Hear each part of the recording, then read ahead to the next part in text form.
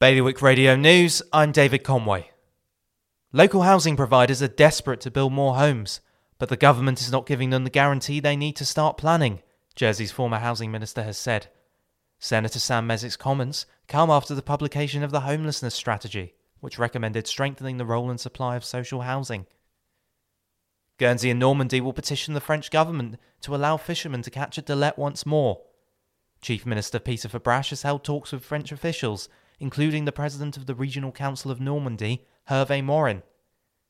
The government of Jersey has addressed a number of conspiracy theories about COVID, assuring islanders of the safety of vaccines. Also discussing why flu numbers have gone down, they said it was likely to be a result of the current restrictions and increased hygiene measures. Guernsey police are investigating an incident that saw 4 youths cause criminal damage to a white panel van. The van was vandalised while parked at the pier on Saturday the 9th of January at around 7:40 p.m. More on those stories at bailiwickexpress.com. Today's weather, cloudy, top temperature 9.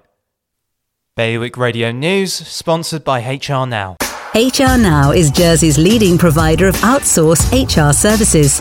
It's their guiding principle to deliver HR solutions that are fully compliant, creative and commercially focused. HR Now, your one-stop shop for anything HR related. See hrnow.je.